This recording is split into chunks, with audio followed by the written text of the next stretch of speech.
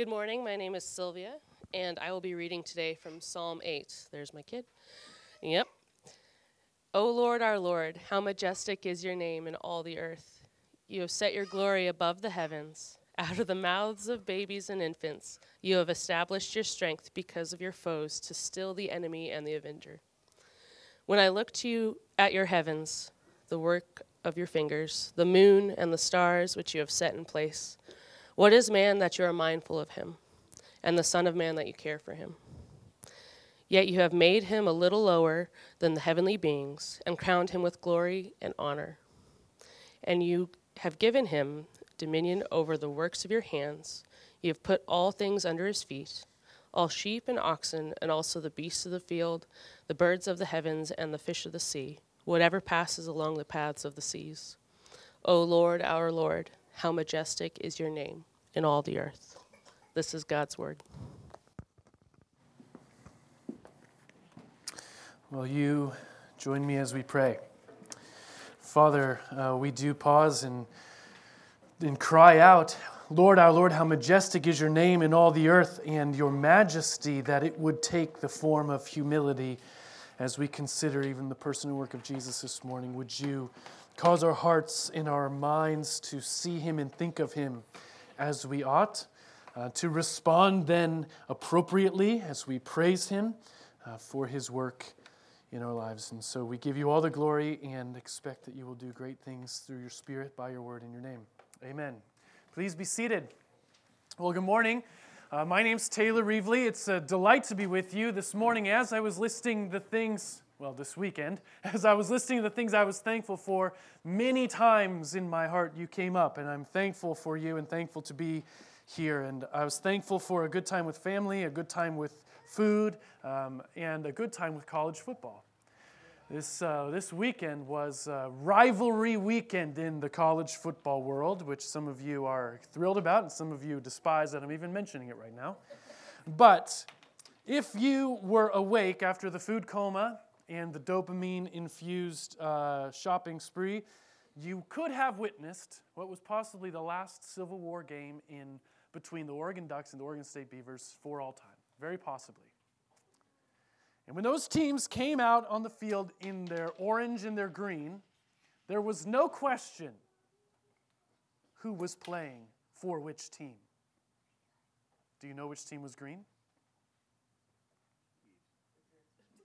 The Ducks. And the orange team was green. Okay, there was no question for people who were watching the game. But imagine now for a minute, if you were playing in that game. Okay, that's like a lifelong dream. Imagine you were playing in that game, and you went through the normal pregame ritual. You're at the locker, you put your jersey on, you go out on the field, and then you find out you put the wrong team's jersey on. So this is like a disorienting nightmare is what it is. And you look like a duck, okay? You smell like a duck. You even think you're a duck. And when the ball is snapped, Bo Nix, who is the Ducks quarterback, for those of you who don't know, instead of handing you the ball, he turns around and tackles you. And you are perhaps in this sequence, you are shocked, and you are angry, and then you are maybe embarrassed. It's just it's the nightmare of legends on game day. Well, this nightmare is a reality for some people in the scriptures today who looked like they were on God's team, who smelled like they were on God's team, who even thought that they were on God's team, but when Jesus comes, he tackles them and they are not too happy about it. Because they might have fooled the crowds, they might have fooled themselves, but they can't fool Jesus. So would you turn with me as we read really this riveting story found in Matthew chapter 21, beginning in verse 12. Matthew 21, verse 12. And this morning we will see that when Jesus comes, he judges the house of Israel for its faithlessness and its fruitlessness. And we'll consider those two facets in turn this morning. And I'll begin by reading a view of Israel's faithfulness, which Jesus judges. This is Matthew 21, beginning in verse 12. And Jesus entered the temple and drove out all who sold and bought in the temple. And he overturned the tables of the money changers and the seats of those who sold pigeons. He said to them, "It is written, my house shall be called a house of prayer, but you make it a den of robbers." And the blind and the lame came to him in the temple, and he healed them. But when the chief priests and the scribes saw the wonderful things that he did, and the children crying out in the temple, "Hosanna to the Son of David," they were indignant. And they said to him, "Do you hear what these are saying?" And Jesus said to them, "Yes. Have you never read, 'Out of the mouth of infants and nursing babies you have prepared praise'?" And leaving them, he went out of the city to Bethany and lodged there. As we dive in this morning, we do well to review what precedes this. Last week was a notable shift in Matthew's writing. Up to that point, he'd been revealing really this unsuspecting, upside-down nature of the kingdom of heaven. But last week, the scriptures revealed the upside-down nature of the King of heaven, as we witnessed him riding a donkey into Jerusalem. The nature by which he fulfills the Old Testament scriptures there is surprising, not because it is by political power or strength that he saves his people, but by his humility.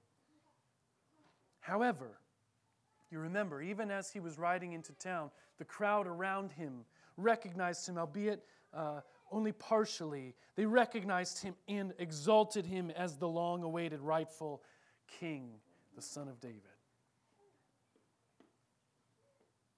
Now I start there because the king that we're introduced to today appears very unlike the king we met last week.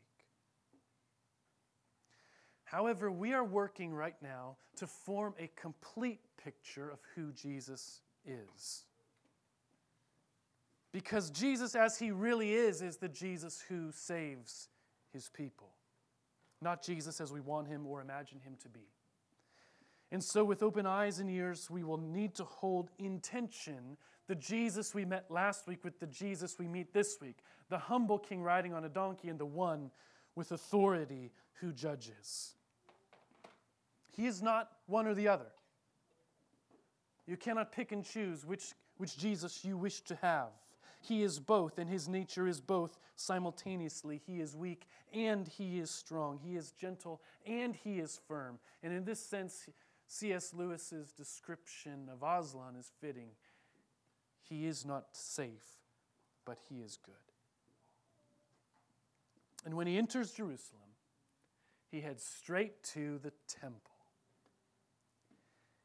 And what does he find there? He finds the buyers and the sellers who are selling the goods needed for the Passover celebration there. And there are money changers charging admission and keeping the books. It's like a large room, and it's easy to imagine just the bustle of the crowd as people make their way from all over the country to worship at Passover.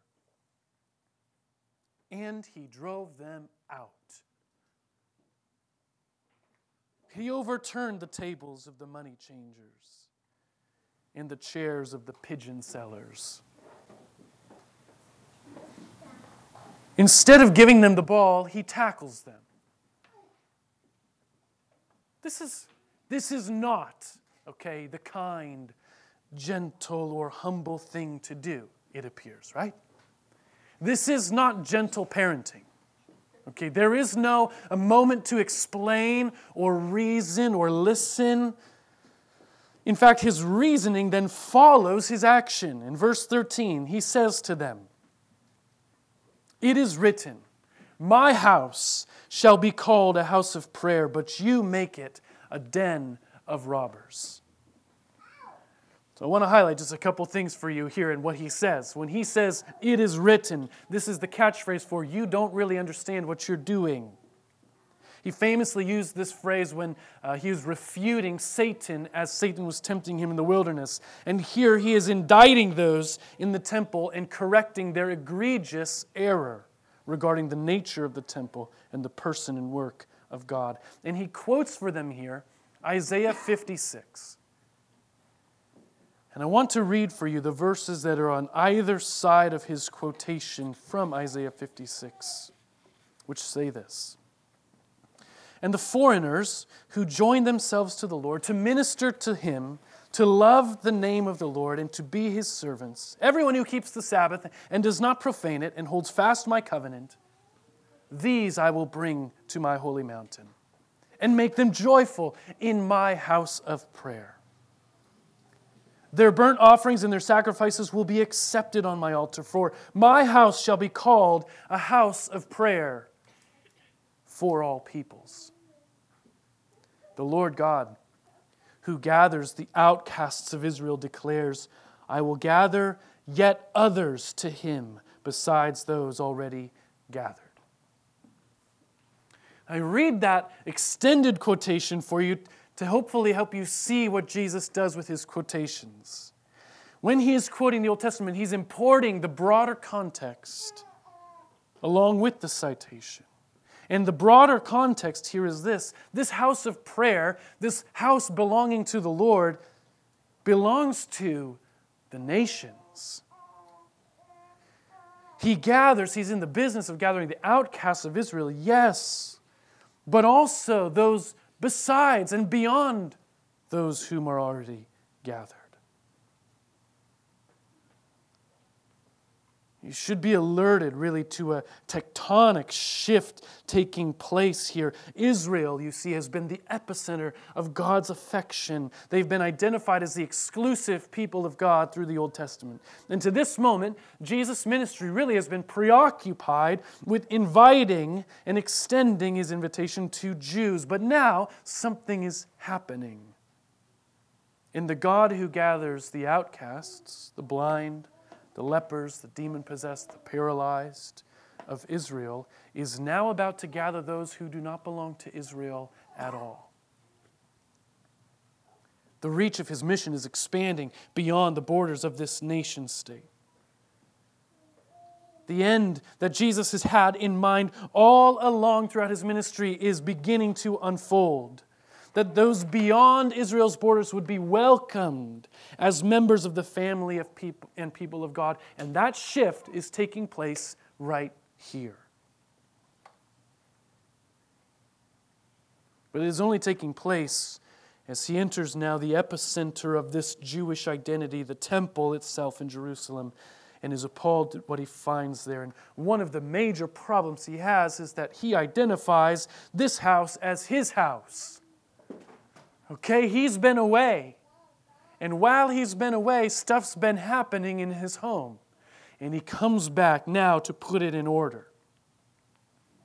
And he says this, my house shall be called a house of prayer, but you have made it a den of robbers. Now here's the question. Who are they robbing and how are they doing this robbery? They're supposed to be, these chief priests and scribes are supposed to be managing the temple and serving the people of God on behalf of God. That's their job. But instead what's happening here is they're managing the temple for their own profit and gain. They're using someone else's, the visitor's well-intentioned desire to worship God and extorting them in his name. Now today, we would throw around the popular term for this, spiritual abuse. There is right here, baked into their abuse, the most classic, predictable motive. Money. Why did they do it? Is there money? Yes, there's money.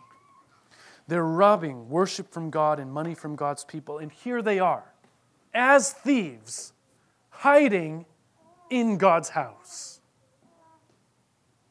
It's as though they're robbing God, and then because he's gone, they just stay there. Sleep in his bed and cook in his kitchen.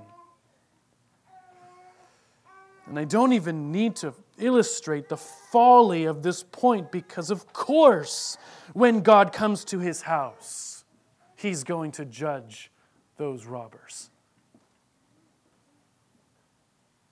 Now it's an important part of this narrative, and it's really between the lines, so to speak, because really it seems to me that those who are buying and selling in God's house appear so confident, so comfortable, so relaxed,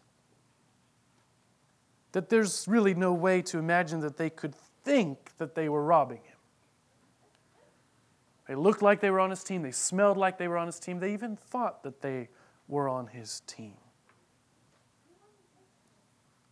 They showed up to play the game, expecting that they had the right jersey on, but when that Messiah came, he doesn't give them the ball.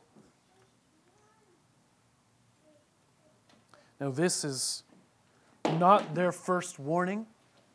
They were warned long ago in Jeremiah chapter 7, when God warns all the people of Israel who come to worship him, calling them to amend their ways and their deeds, to execute justice, to not go after other gods, and certainly not to come stand before him in worship and say, "We're delivered," only to go on doing all those abominations. And in verse 11 of Jeremiah 7, God says, "Has this house, which is called by my name, become a den of robbers in your eyes? Behold, I myself have seen it, declares the Lord." And it's for this reason that no warning is needed, that the parenting is not gentle. And all Jesus is doing here, once again, is fulfilling the Old Testament scriptures. And what he is indicating for us is that this nation has failed as catastrophically as they were warned, and is now being replaced or fulfilled, completed as the center of God's affection by a new people, formed from the nations, from the Gentiles. Now that is exactly what happens.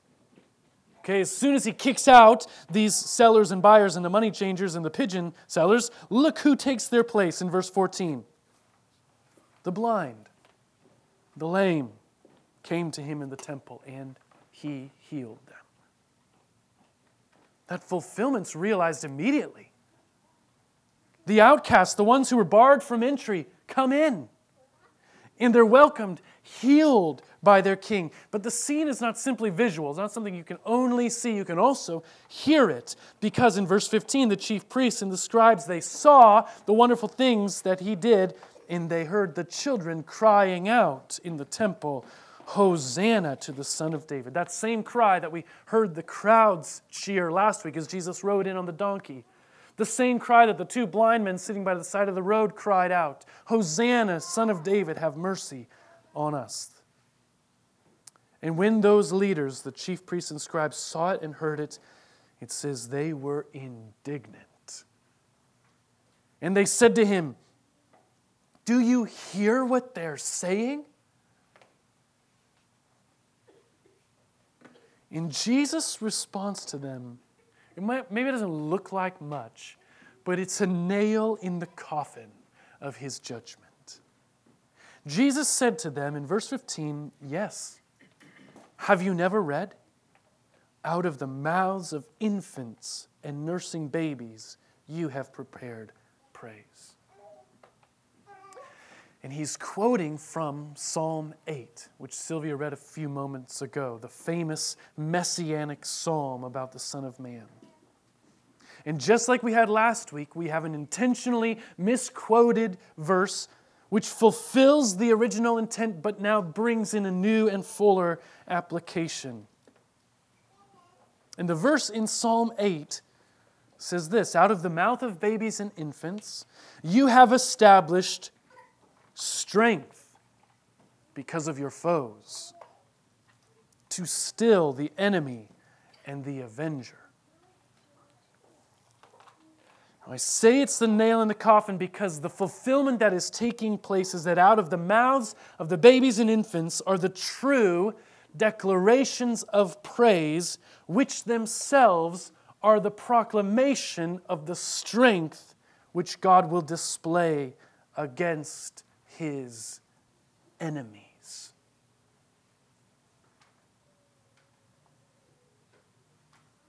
and his enemies are now clearly and fully understood to be his immediate audience, the chief priests and the scribes. Now, presumably, they hear these words and they know exactly what Jesus means. His judgment of them is swift and severe. They think that they're playing on God's team. But it turns out that God is against them. They think they are doing God's work in God's house, in God's way, but it turns out that they are robbers squatting in the king's house when he comes home.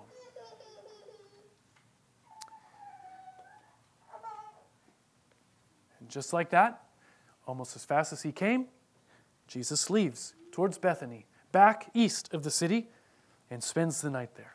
So Jesus has come now. He's come in humility, but his humility is not exercised here. Not his humility, but his authority by identifying the temple as his house, driving out and rejecting those who defile it by their faithlessness. And then he announces the fullness of his mission to now include those who are not Jews in the true people of God. And what happens the next day is really a head-scratcher, maybe one of the strangest, funniest passages of Scripture to read. It's a head-scratcher if it isn't connected to this first part. Because what Jesus does next is he lives out this judgment of Israel. This is a living parable of the judgment we have just seen. So here, Jesus judges Israel's fruitlessness. And look with me again in Matthew 21, and I will read for you what happens, picking up in verse 18. In the morning, as he was returning to the city, he became hungry. And seeing a fig tree by the wayside, he went to it and found nothing on it, but only leaves. And he said to it, "May no fruit ever come from you again."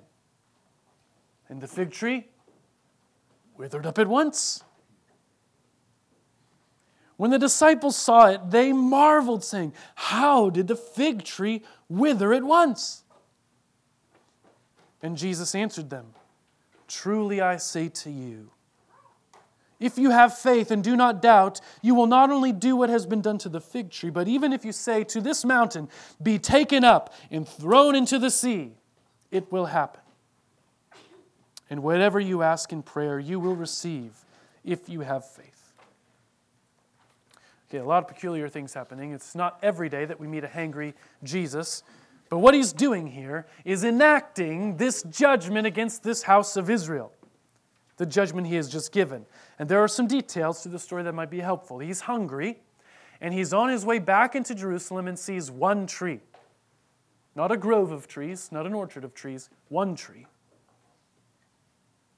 Now I say the one is significant because all of his hope and expectation to be satisfied and filled rests in this tree. His one expectation. And when he goes up to it, he finds nothing, only leaves.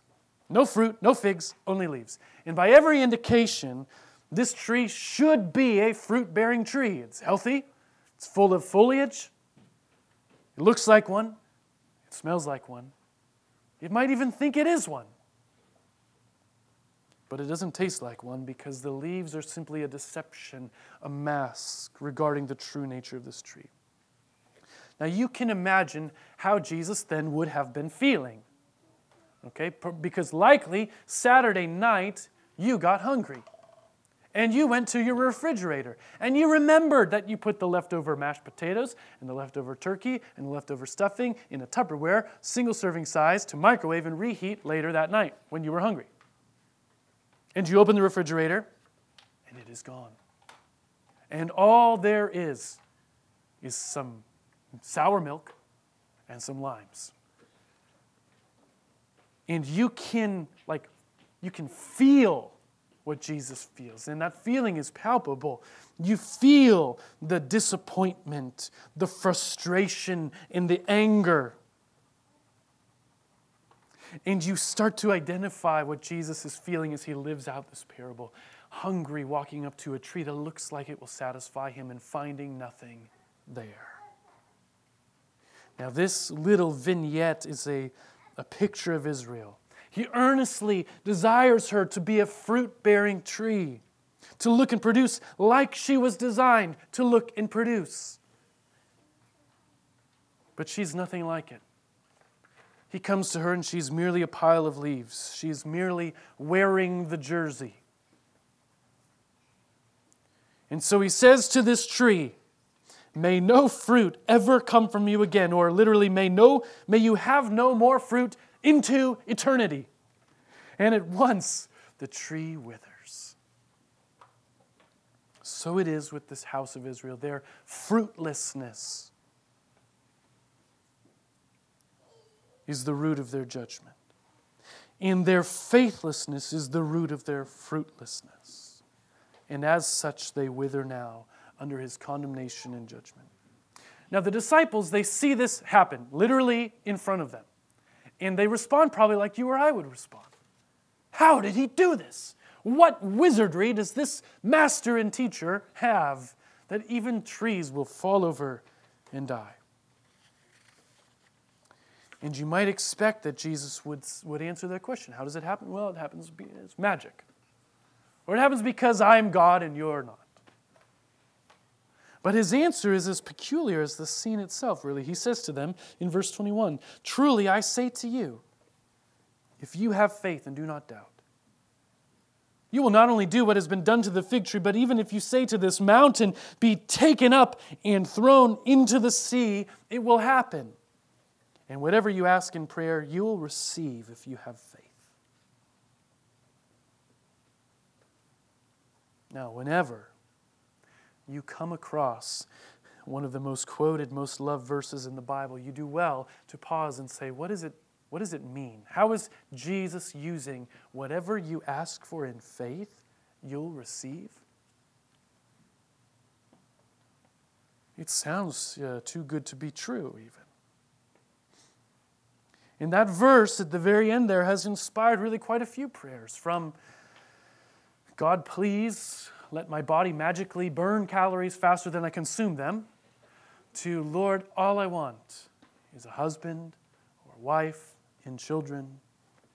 From the absurd prayers to those genuine prayers. And in our experience, really we wonder, why don't we get what we ask for? If this is what it says. We question whether or not we actually have faith. And I want to suggest to you that this verse does not mean what we think it means. Throughout this whole now living parable and this whole section of Scripture, Jesus has really been doing one thing. He has been judging. Even the example prayer that he gives the disciples, if you say to this mountain, get up and move into the sea, is a judgment type prayer. To say, mountain, which mountain is he referring to? You kind of have to guess. But they're standing there looking at a mountain with a temple on top of it, representative of this foolish, faithless house of Israel. So, presumably, it's the mountain they could see. Mountain, be taken up and thrown into the sea, is to judge the mountain as having failed in its purpose as a mountain, and to condemn it to a life not of prominence, but of insignificance. And so when we come to that final line in verse 22, we should be queued up to hear Jesus describing judgment-type prayers that his disciples might make. Now he is, by his leadership and development even of them, he is delegating his authority to them. He's already done that in Matthew 16, where Jesus promises to build his church on Peter, the rock, and then gives him the keys of the kingdom, saying, whatever you bind on earth shall be bound in heaven, whatever you loose on earth shall be loosed in heaven. And what is happening here in Matthew 21 is that the means by which judgment will be enacted is coming. And Jesus is the active agent. The disciples don't pick up the mountain and move it into the sea. God picks up the mountain and moves it into the sea, and they have brought that judgment to pass by praying in faith. And this is what we really later see unfold in the book of Acts. the Acts of the Apostles. So the sense you get here is that this group of 12 are the antithesis of the ones wearing the wrong team's jersey. These 12 are the first ones who get Jesus right. And because they get Jesus right, they line up on His team. And when they are lined up on His team, they now play the game with Him and not against Him. They are, by virtue of their right judgment of who Jesus is, now they are the faithful and fruitful ones whom Jesus does not oppose, but welcomes.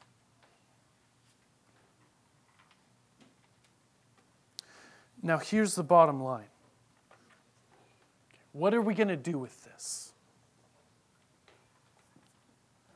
You cannot afford to live your life hoping, thinking that you are on God's team when you are not.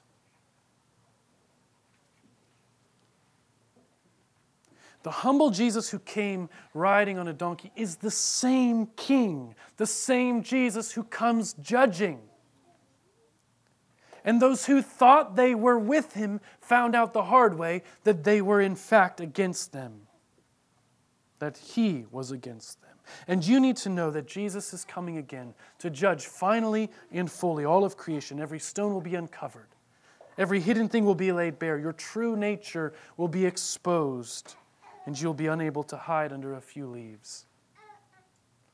So the lingering question now for us is this: are you actually, truly with Jesus as He is? Or are you actually, truly against Him?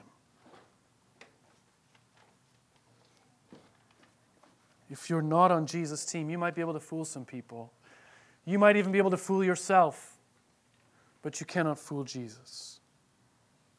If you're not on Jesus' team, you will be unimpressed with Jesus.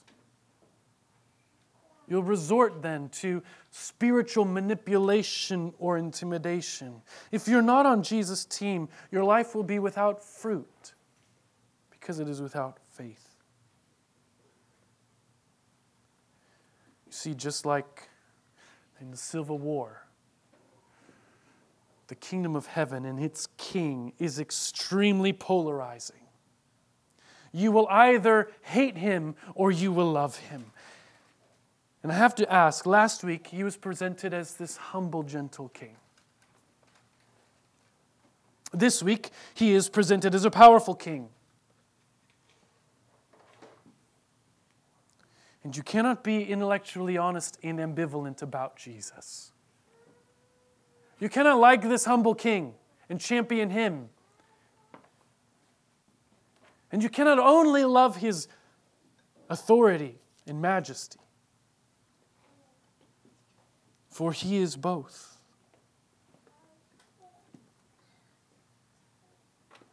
Either you will embrace him for who he is, or you will execute him. And here's why you should embrace Jesus as he really is. I mentioned last week, you need Jesus to be humble. You need that. You need him to be relatable. You need him to come to you. You need him to draw near to the poor and needy and sick, because if you're honest, you need him to draw near to you. But you also need a Jesus who is strong, who comes in power, who's not fooled or tricked. A king who does not tolerate what is evil. You need that. And you look around at the world today and you say, I really wish this king didn't ride a donkey. I really wish he rode a white horse and carried a sword.